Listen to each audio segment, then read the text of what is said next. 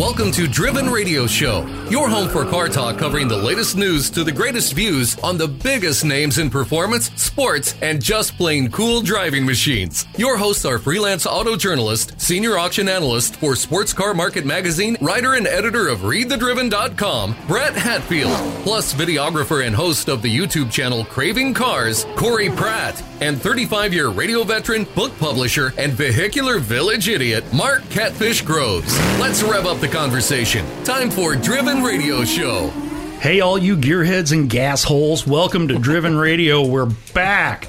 That extended absence was brought to you by Arizona Auctions. Thank you very much.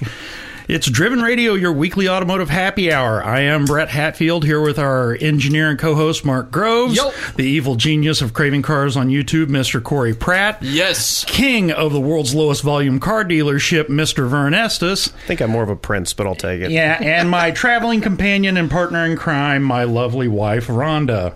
Hi, boys. Yeah. Okay, now everybody has to shut this off and get some alone time. We are coming to you from Driven Radio Studios in beautiful Overland Park, Kansas, and it has been pretty beautiful. A little cooler today, but at least it ain't snowing. That's right. Amen. Or raining. You can find us online at drivenradioshow.com, readthedriven.com, follow us on Facebook, Twitter, and Instagram at Driven Radio Show, and listen everywhere fine podcasts are heard. If you like what you're hearing, leave us a positive review on your favorite podcast platform, and be sure to tell your gearhead friends. If there's something you'd like to hear more of or someone you think we should interview, tell us. Drop me a line at brett@drivenradioshow.com. All right, guys, it's been a few weeks. What have you been doing in cars and bikes? And then you have to tell us about what's populating your very low-volume car dealership. Yeah, packed at the seams. Well, besides, we had World of Wheels. This is last weekend. You did. So it was a good show. I mean, technically they had less cars, but that's because they had less spaces because they had to make the aisles bigger for more people and distancing and involved. But the fact that they had the show was pretty cool. Other news on that, my car's running great after it got fixed. And how much was that? Do I dare ask? It wasn't that bad. The only thing is about it is it went kind of junk on me all of a sudden one day. Started missing like crazy. It had to do something with the vacuum, something or other that was part of the intake thing. And then I realized it was something I broke. Not driving the car broke, but when I was cleaning something out, I think because what it was attached to is the part that I had taken out to clean better. And I think I either broke it taking it out or put it back in. But either way, it's an $800 mistake. Oh, man, I hate that. Oops. And especially on a vacuum, because that means you're paying $800 for it to suck. Yeah. Just when you thought it couldn't suck worse. I mean, you got to think a good chunk of that was labor because I was just like, you guys diagnosed this thing and I don't want to mess with it. Just fix it. And it was $800. Because last time I touched it. Could have been worse. Yeah. Nice. I'd buy the part, put it back in, and just break it again. There you go. So we don't want to do that. There's a new motorcycle in my driveway that has a tag on it. I don't know what you're talking about. I can neither confirm nor deny that I am currently riding my bike a lot. I spent a lot of time on a weekend. I finally got brave enough to, I've been tooling around the neighborhoods and practicing my stops, my starts, all my thises, my that's, my lefts, my rights, trying to remember to turn off the damn turn signal, allegedly. And so I allegedly finally kind of got out on the road and got it up to some winter class, somewhat decent speeds, and been tooling around. When's your class? Oh, it is in 2 weeks. So do you feel like you've gotten a bit of a feel for it? Oh, yeah. It's, when you go to the class, do you ride your own bike or do you ride something? No, you ride theirs. And this one, there was a difference like between the Harley place has you riding 500s. And the classes I'm taking at Johnson County Community College have you riding, I think it's 250s. Okay. So little bitty things. And I'm looking forward to that now. Well, yeah, but it'll be great for you to learn all the basics on something my God, that's yes. light maneuverable. Oh, yeah, for sure. And then jump on your bike and rock it home. I've been been watching all these videos. I've got that book that I've been reading, etc. And thank you, by the way, for the great coat and those gloves. You starting to find out about that stuff? That stuff comes in real handy. Yeah. And you're right. I'm going to get a windshield because it'll just beat you right to death, especially here in Kansas. National Windshield. Writing it down. Believe it or not, that sounds like the world's most generic name, but National Windshield has great stuff for bikes like that. And when you look at it, you're not just going to need the windshield, you'll need the arms to hold it up. Yeah. Yeah, and I don't know if they'll sell together or not, but just beware of it. All righty. What's in the world's smallest volume Been dealership? buying and selling cars, man. Got a 66 Shelby coming in that I bought in 10 minutes on Facebook. Yeah. Would you swoop in at the last minute? The guy put up a picture, and it just said, "Where's the best place to sell a 66 Shelby?" And so I called him, and we had a 5-minute conversation. I had one photo, and I said, "Sure, I'll take it." So wow, it was a quick one. I've never bought a car that quick off one photograph. And that was a good one. There's a red something. There's a red 69 350 4-speed air convertible. There's a red GT500 automatic 67 fastback, and then there's a 66 Bronco right now, a little roadster. Didn't look like it had any kind of a top or doors or anything else. No, it has nothing, not even a heater or radio. So yeah, but that's kind of a keeper. So I would say you'd want it to be slightly warmer before you drive that stuff. Yeah. It was too cold today to do it. Little brisk. It's cool. It ran good. I ran it up and down the street when it got here today, and it was. Vern shows up in a snowsuit. Yeah, exactly. Carhartt coveralls. Yeah. All righty. Well, we, as in the bride and I, had 12 days on the road. Drove to Tucson. My folks have a house there. They just got it. They were waiting for their furniture to show up. It got hijacked by a company out of San Diego that took all their stuff to L.A. Oh, God. And waited until they had a full truck coming to Arizona. So my folks didn't get their furniture for a week and a half. And our plan had been to stay in Tucson and drive back and forth. 2 problems with that. 1, no furniture. But 2, the last time I did that was 10 years ago. And the drive from Tucson to Phoenix then was an hour and a half. It doesn't work that way now. It doesn't.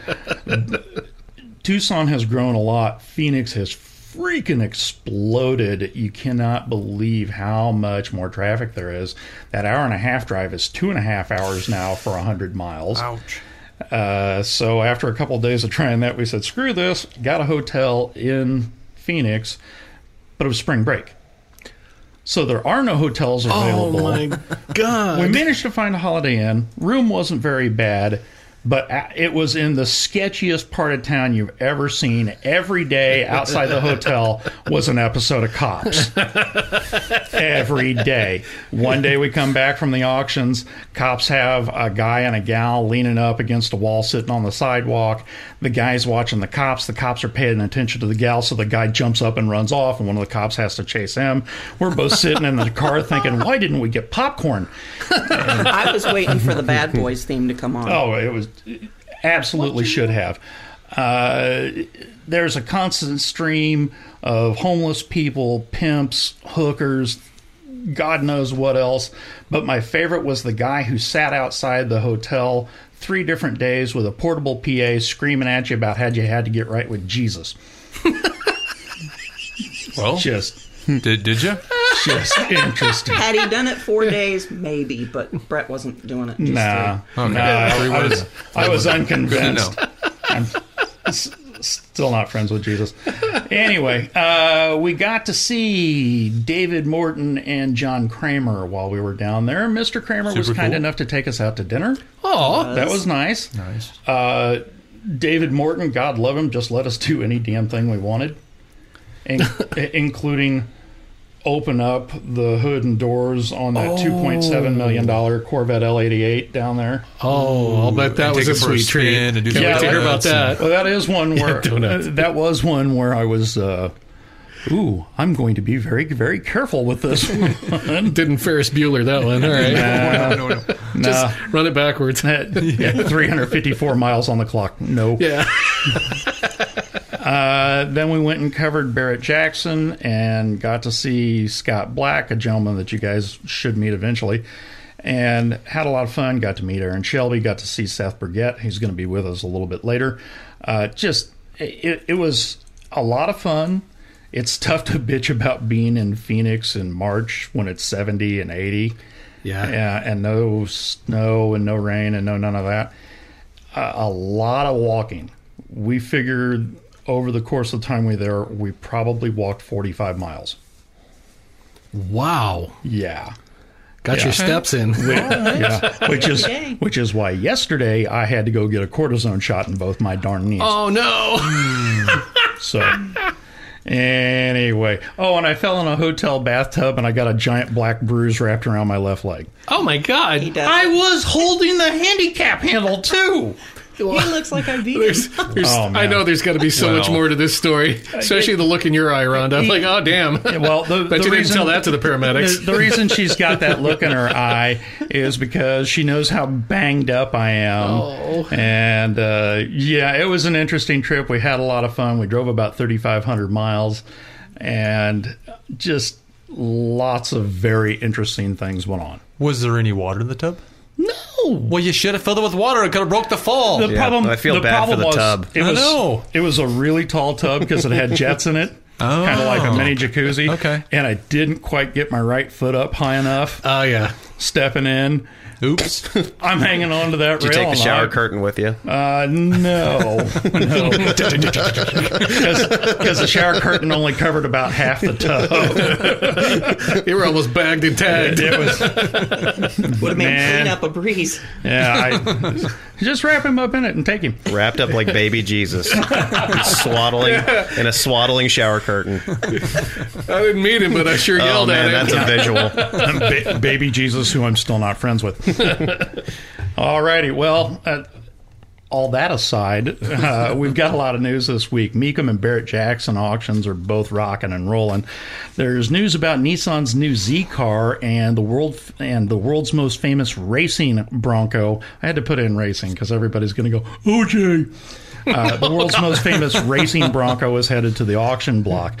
Our special guest this week, our returning guest, repeat offender Seth Burgett of Gateway Bronco, is going to be here to tell us about a new scholarship and internship and his thoughts on the current state of the collector car world. We got a lot to cover this week, so let's get to it. From Mecum Auctions, the Mecum Glendale 2021 auction set a record $42.3 million in sales in 3 days. 3 days. 18th, they only sold 19th, 7 and cars. 20th. No. It was 11. Shut up. Almost twice. Mecum Auctions, the world's largest collector car auction company, set a new record high sales total for its Glendale, Arizona auction held March 18th through the 20th at State Farm Stadium. For the record, probably the best auction venue I've been to yet. Imagine Arrowhead with a dome on it. Ooh. And now filled with nice cars. Stick the cars in there. Yeah, it was. It was cool, man. Was it cool? Hike. The 2021 auction reached $42.3 million in overall sales, a more than 14% increase over Mecum's first auction in Glendale, which itself had been a record-setting event as the highest-grossing inaugural event in the company history. 712 of the 829 offered vehicles sold for an 86% sell-through rate. Oof. That's pretty remarkable. Yeah. The auction's top seller was an award-winning 67 Chevrolet Corvette L88 Coupe, the only one ever made in Sunfire Yellow. Ooh. It was staggeringly good. Did you put a bid in it? Yeah. I didn't even get my hand in the air before they shot past me. Oh, okay. The thing changed hands for just shy of $2.7 million. Oh, wow. The success of the auction in only its third year is unprecedented, Mecum Chief Operating Officer Sam Murtaugh said. By exceeding $42 million in sales in only 3 days, the Glendale, Arizona event has officially established itself as the third largest auction on Mecum's calendar, and they do a lot. The top 10 sales there, the 67 Corvette at $2.695 million, a 2016 Ferrari F12 TDF at $880. 2011 Ferrari 599 GTO at $725,500. A Saleen S7. This is the first one I'd ever seen up close. This thing was cool, man. It sold for $605,000. Corey, that Carrera RS was so much better in person than it was in pictures. You couldn't even believe it. That thing brought $495. A 2014 Mercedes SLS AMG Black Series at $451. 2001 Ferrari 550 Barchetta Pininfarina at $440. A 911 Speedster at $440. Wow, really? A 70 Boss 9 Mustang Fastback at $385. And a 2018, I couldn't believe this one, Mercedes-Benz G550, the big boxy four-wheel drive. Oh yeah, well it's that Brabus edition, yeah, it's that $379,500. And again, I'd really like to thank David Morton and John Cramen for making things so easy for us, and for a lovely dinner out. John took us out to dinner, and that was really cool. Super cool for John. Yeah, well, that's awesome. Out west, the Golden Corral is really nice. All the steak you want. It's that much more golden. We had dinner at a place called Lola in Phoenix. Yeah, and the food was great, but we didn't realize it was a disco that served food. It was a restaurant with the loudest, thumpingest music. And very scantily clad women. Yeah, well, that was fun, too. It wasn't me. That was fun, too. My waitress walked like a woman and talked like a man. No. Something I could never understand. When we were leaving, one of the restaurant patrons, how should I put this nicely?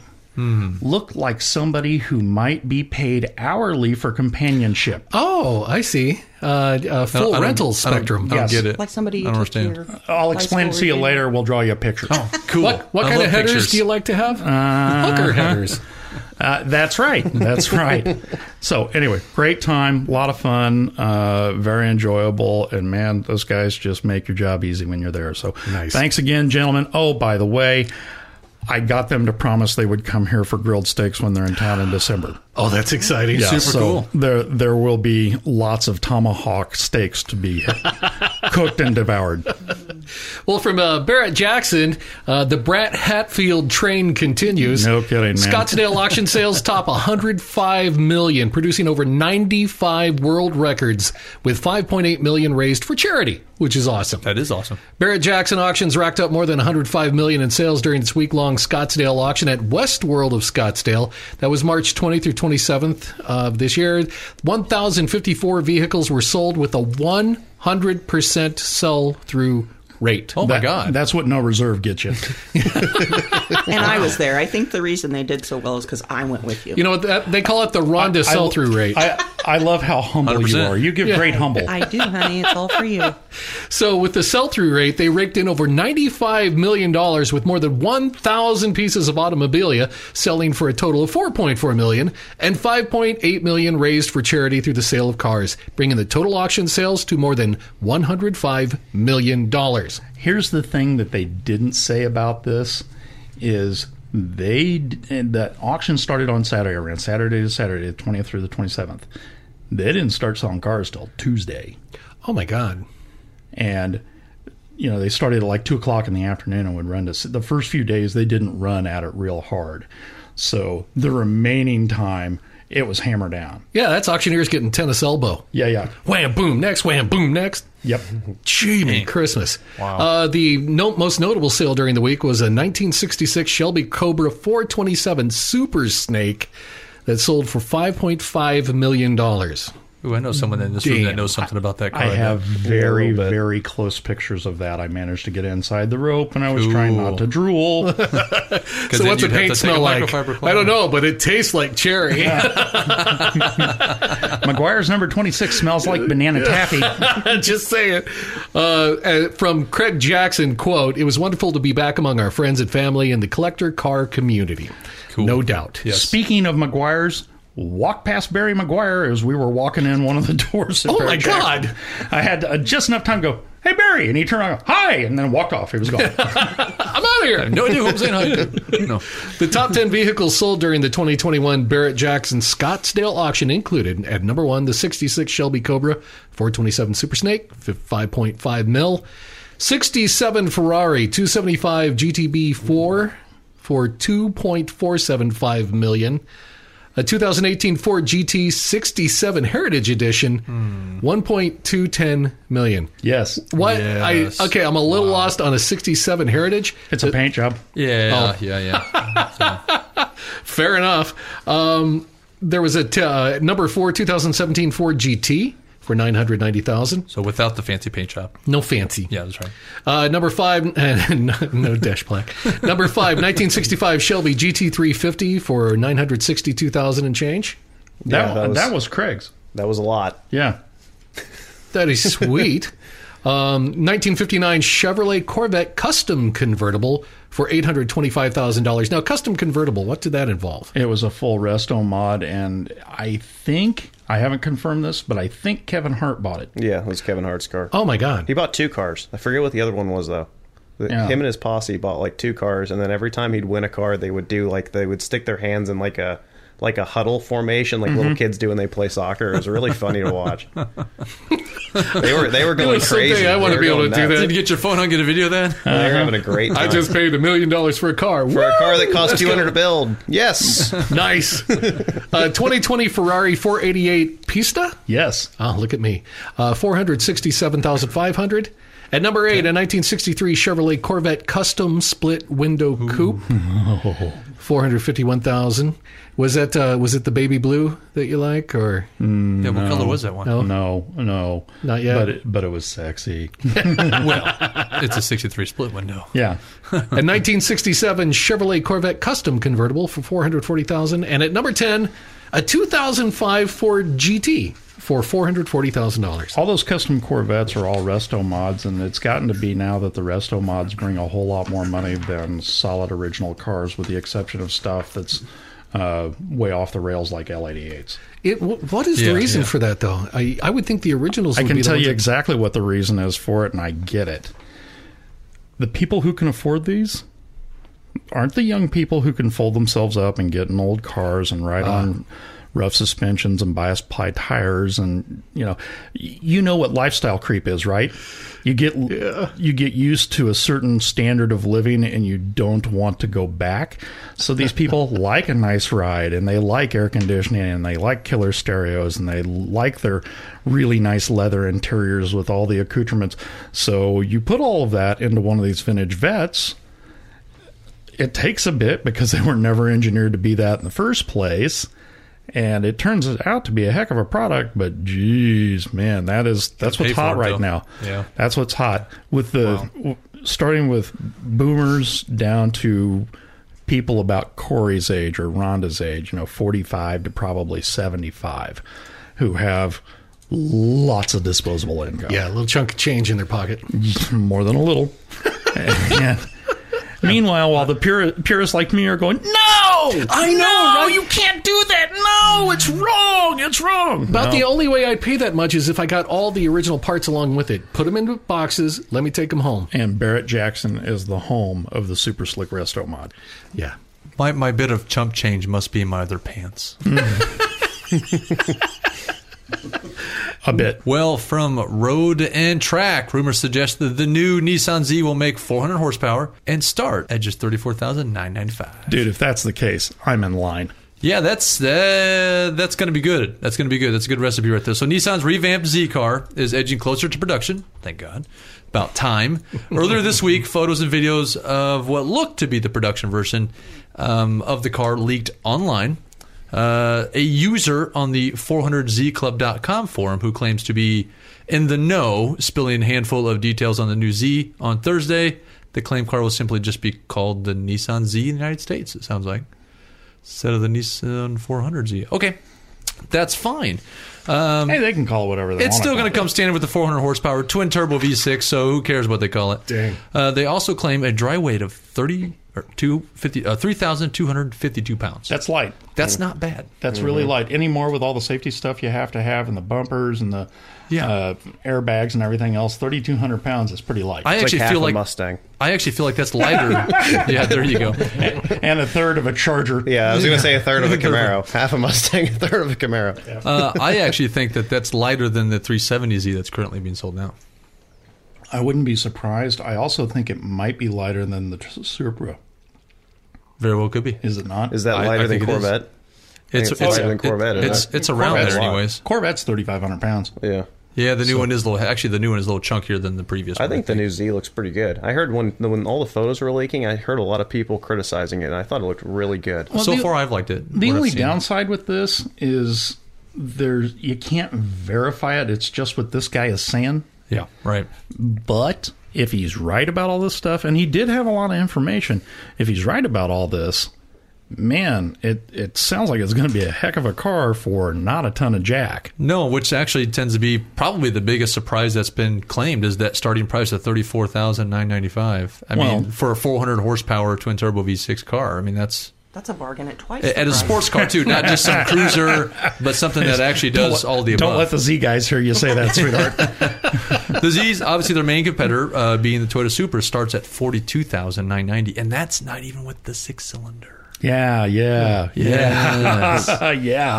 So we're looking at possible 4 trims for new Z trims. There's the base model with obviously 0 options on that. The Type S, which you get the Brembo brakes, the bigger sway bars, and better cooling. A T trim, Type T, for the nice, the leather interior, heated and cooled power seats, the more luxury version. The Type ST trim, which combines both, guess what? The S and the T. There you go. Wow, how clever. So that way you have your luxury and your performance, I guess, all in one. But worth noting that obviously there's no way to confirm these claims, like Brett said. So we suggest taking them with whatever grain of something you want to use, but like salt. I don't think they're that far away from production now. I really thought they weren't far from production 2 years ago, though. So I mean, what was that? That whole platform, the 370Z, has been around what, 10 years or more? God. Oh yeah. Every bit of that. Yeah, that's a long time for not really. It's a little outdated, which is probably why if they're wondering why are we selling these too much, but because you're selling something 10 years old for a price of something new. Yeah, no kidding. Did they stop the GTR last year, or are they still building the GTR as of now? I want to say they're still building it because I just watched a 2021 a Nismo version of it. Yeah. By the way, it was $175,000. Yeah, and it's still basically the same car. Oh my God! It's been for how many years now? 10 years. Yeah, or more? Ever since it's been out. Yeah. Really. Yeah. So the only difference is the power. No, what was let's see, final year for 6th gen Corvette was 2013, I think it was 2013 because they did a 16th anniversary version. So they were comparing the first GTR to 6th gen ZR1s. Yeah. That's yeah. So probably every bit of almost 10 years or even more. Right. So yeah, they're just their whole line of cars aside of their normal family production cars or whatever are just behind. Kind of tired. Yeah. Well, same thing as Mazda. Mazda's got a lot of tired stuff, but they're coming out with new stuff. I want to see this when it comes out. I do too. 400 horse, 2-seater, light for $35,000 starting. That is not too bad. I need to do a review for Craven Cars on that one. There you go. Yep. Well, for Motor Trend, you remember the Ken Miles R model from Mecum Indy? It sounds like Mecum wants to sell the exact same thing except the off-road version for the coming Mecum Indy. They are going to be selling Big Ole. I got to see it. They had it in a glass case. Big Ole being probably without question, I would think. Nothing else comes to mind as maybe the most significant Bronco of all time. No, they're already talking 7 figures for this thing. Yeah, I've heard some people say multiple 7 figures, which that seems difficult to wrap my head around because there's no comp, so that's why it's difficult. There's nothing else that's no race Bronco like that has ever sold. No, at this point. The only thing I think that might come close isn't a Bronco, but the Olds 442 that James Garner raced in the Baja. Yeah, and what in the world would that be worth? Or Steve McQueen's Baja Bug that Glickenhaus has now. Yeah, there you go. That kind of deal. I don't know, man, because the more I read about this, I didn't realize that it was such a custom build. Mm-hmm. Yeah, there's very little Bronco, but it looks kind of like a Bronco. But it's like saying a NASCAR is a Toyota or a Chevy or a Ford. Yeah, there you go. Yeah, what did it say in the article? It had a TIG welded 4130 chromoly tube chassis. It was 3 inches shorter and 3 inches narrower than a factory Bronco. Mm-hmm. That's kind of like the Corvette Grand Sports. If you line one of those up with a mid-year Corvette, it ain't the same size. Do you see where the air cleaner is? It has an intake on top of the engine that goes backwards, and then there is an air cleaner in the cockpit of the car, facing horizontally, like the top of the air cleaner's facing the driver in the middle, where a gauge would generally be between the driver and the passenger. I bet that makes a hell of a through noise. the firewall to get fresh air. Yeah, just wild. Well, so it's sucking air in from the cabin area. Then.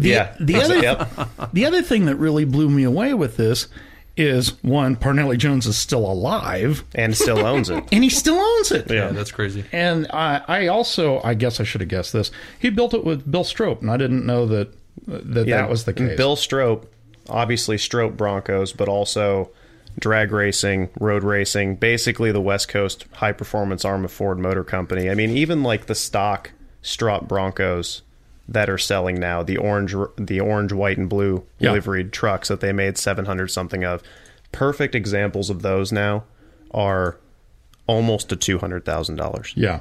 Oof. And so when those don't have any race history whatsoever, that's basically like the 65 Shelby of the Bronco world. So that's why all of a sudden 7 figures for the actual race truck seems, all of a sudden it makes sense.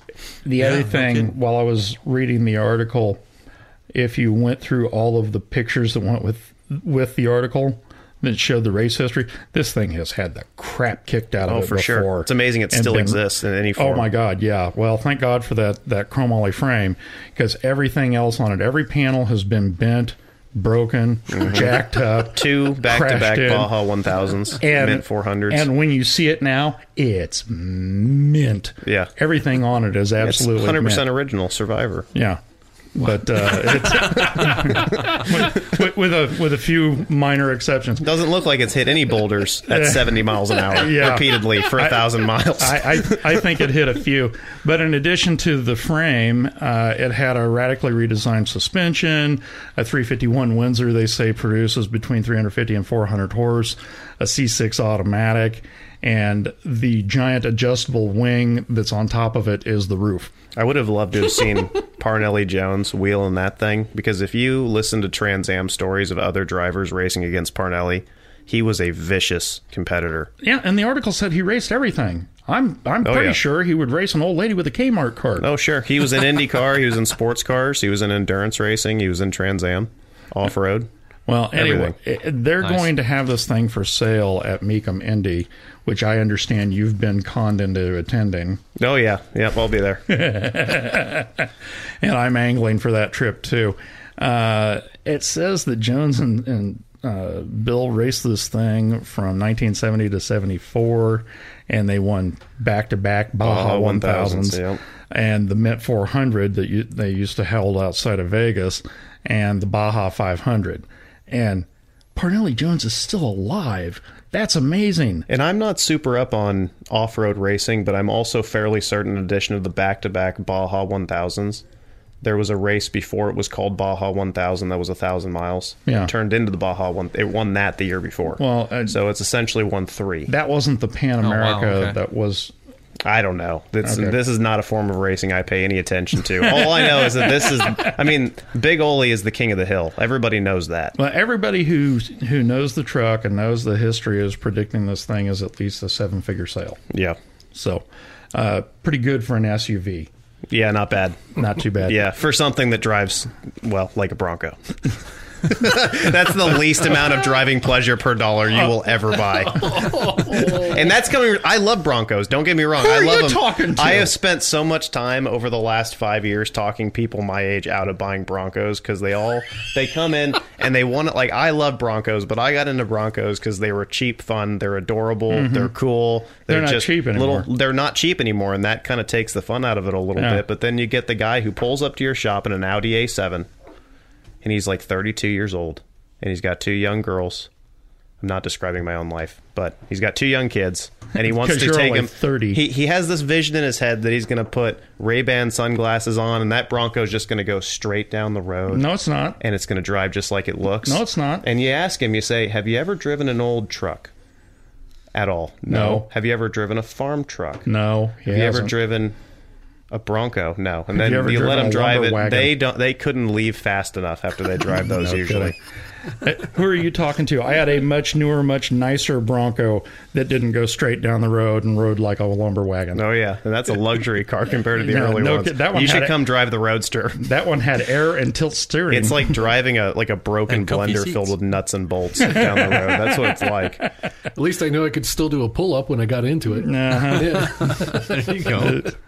You should try selling Broncos. You seem like you know what? But that's the thing, is that you tell people this and all of a sudden they want them more. The best way to sell anybody anything is to either tell them they can't have it or that it sucks, and then for some reason they want to buy it. It's the damnedest thing every time. I've been going around about this all wrong. There's people listening out there like, yeah, I want a Bronco. I think I want a Bronco right now. Well, I'm going to have to start telling people my 61 Impala is a piece of junk. Come buy it for $80,000. Just tell them they can't have it, Brett. Okay. They'll be lining up at your doorstep. That'll work. Hey, this week we've got our returning friend of the show and repeat offender guest, Mr. Seth Burgett. He's here to tell us about a new scholarship at our favorite college, McPherson College. All right. And also to talk about the state of the collector car market. That is coming up in just a second here on Driven Radio.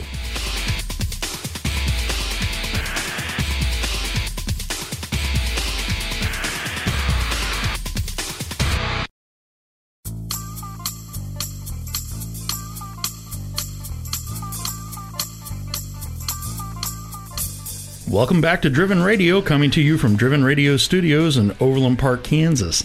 Our special guest this week is a repeat offender. Everybody who listens to the show knows who Seth is. It's Seth Burgett, owner of Gateway Bronco. Seth is a seasoned entrepreneur, a prolific inventor, a frequent speaker at Rock. Seth's better than all of us, and we're all kind of PO'd about it.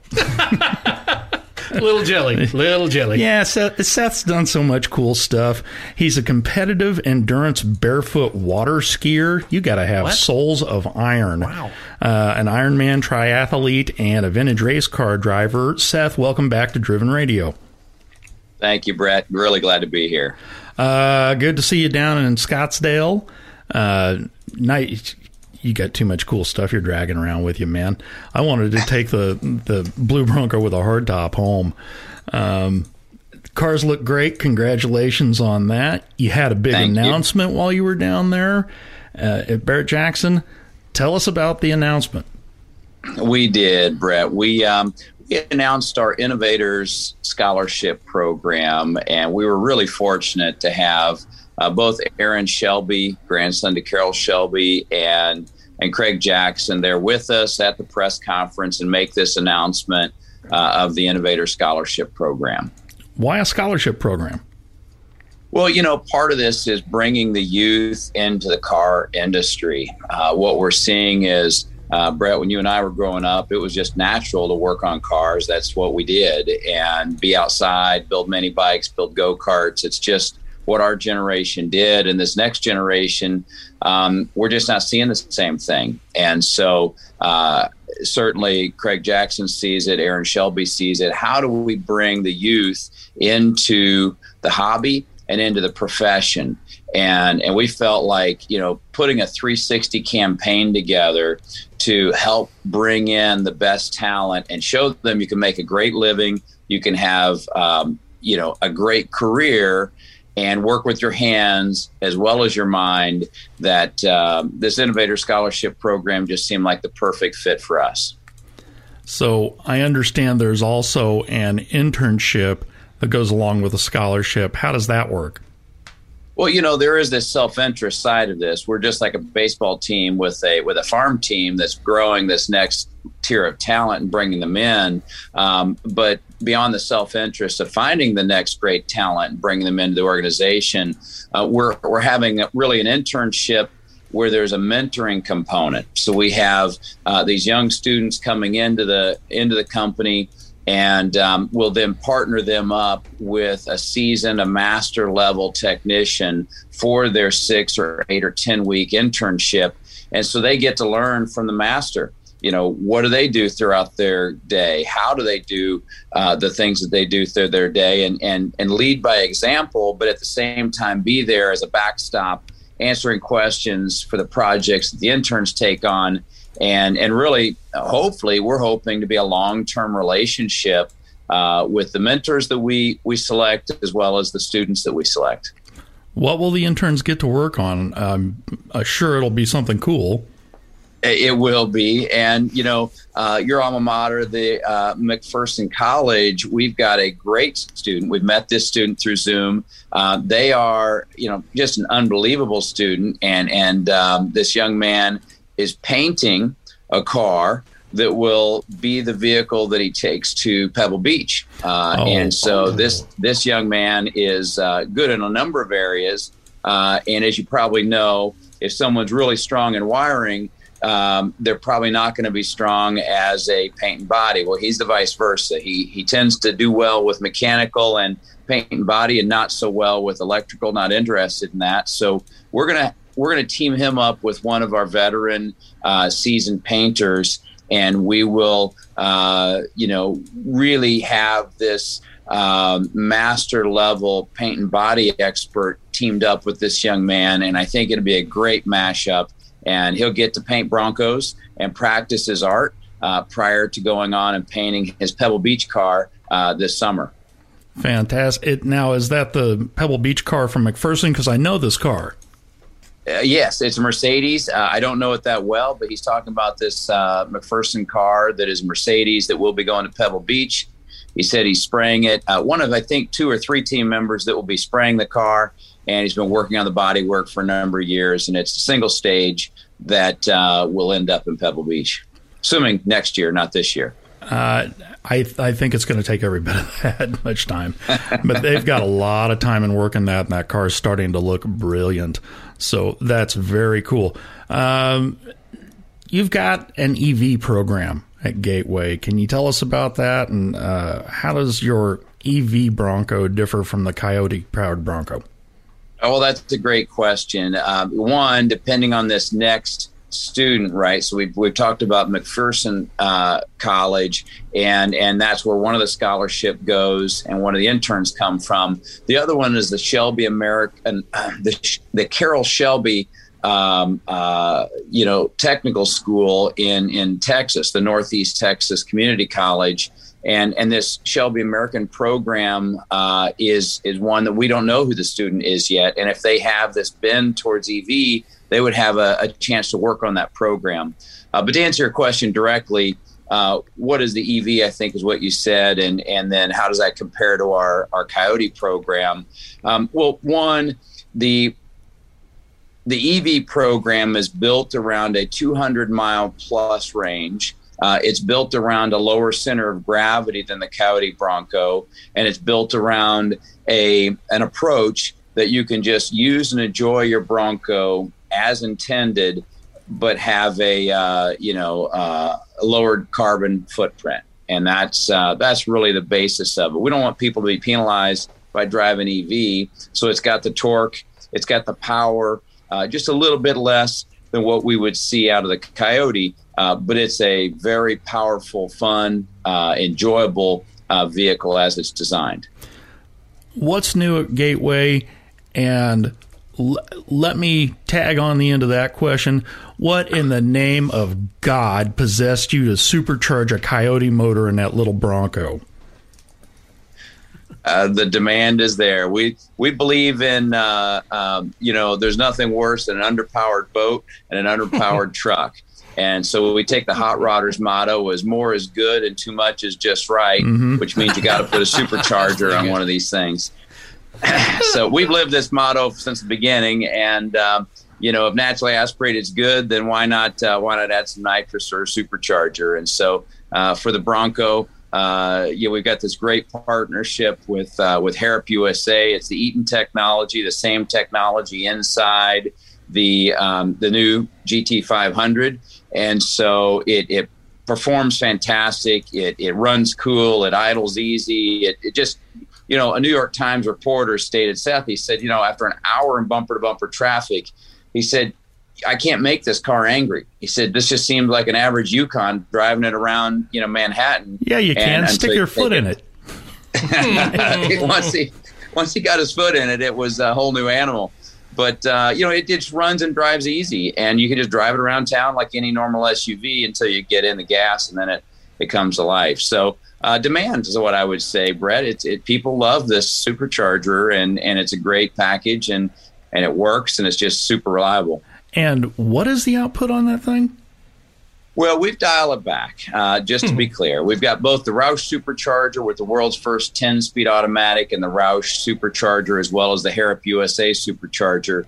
And we dial it back, and we bring the torque back into the high 600s, which is more than enough to take one of these little Broncos and give you all the fun you need. There you go, dude. Lock it in. 4-wheel burnouts. Future show.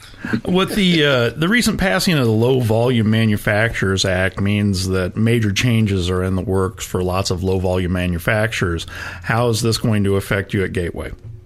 Well, look, Brett, this is only a positive impact to us. There's only one way this is going to go. We've been working towards a sustainable business model using an approach that will enable us to focus on the Low Volume Manufacturers Act once it's fully available, meaning we have a partnership with Dennis Carpenter to take all of their bodies that are licensed from Ford Motor Company and incorporate those into our builds, using, where possible, the licensed Ford manufactured chassis from Kinzer Engineering, Thomas Kinzer, producing those units. Fantastic design, unbelievable craftsmanship and quality with each of those units. And so we're already building this sustainable model of being able to eliminate those parts that just can't be found anymore.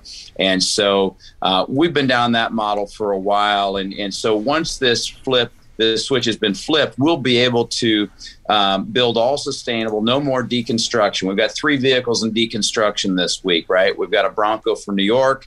We've got a Bronco from I don't know where, but it's wretched. It's, virtually everything is going except for the frame, a 1971 Bronco that will just be the frame left over. And then we got a 69 F100 that's yellow, screaming yellow, but faded. It's original paint F100 out of Texas. So all 3 of those are being deconstructed, and we've got, 2 people working full time to do that.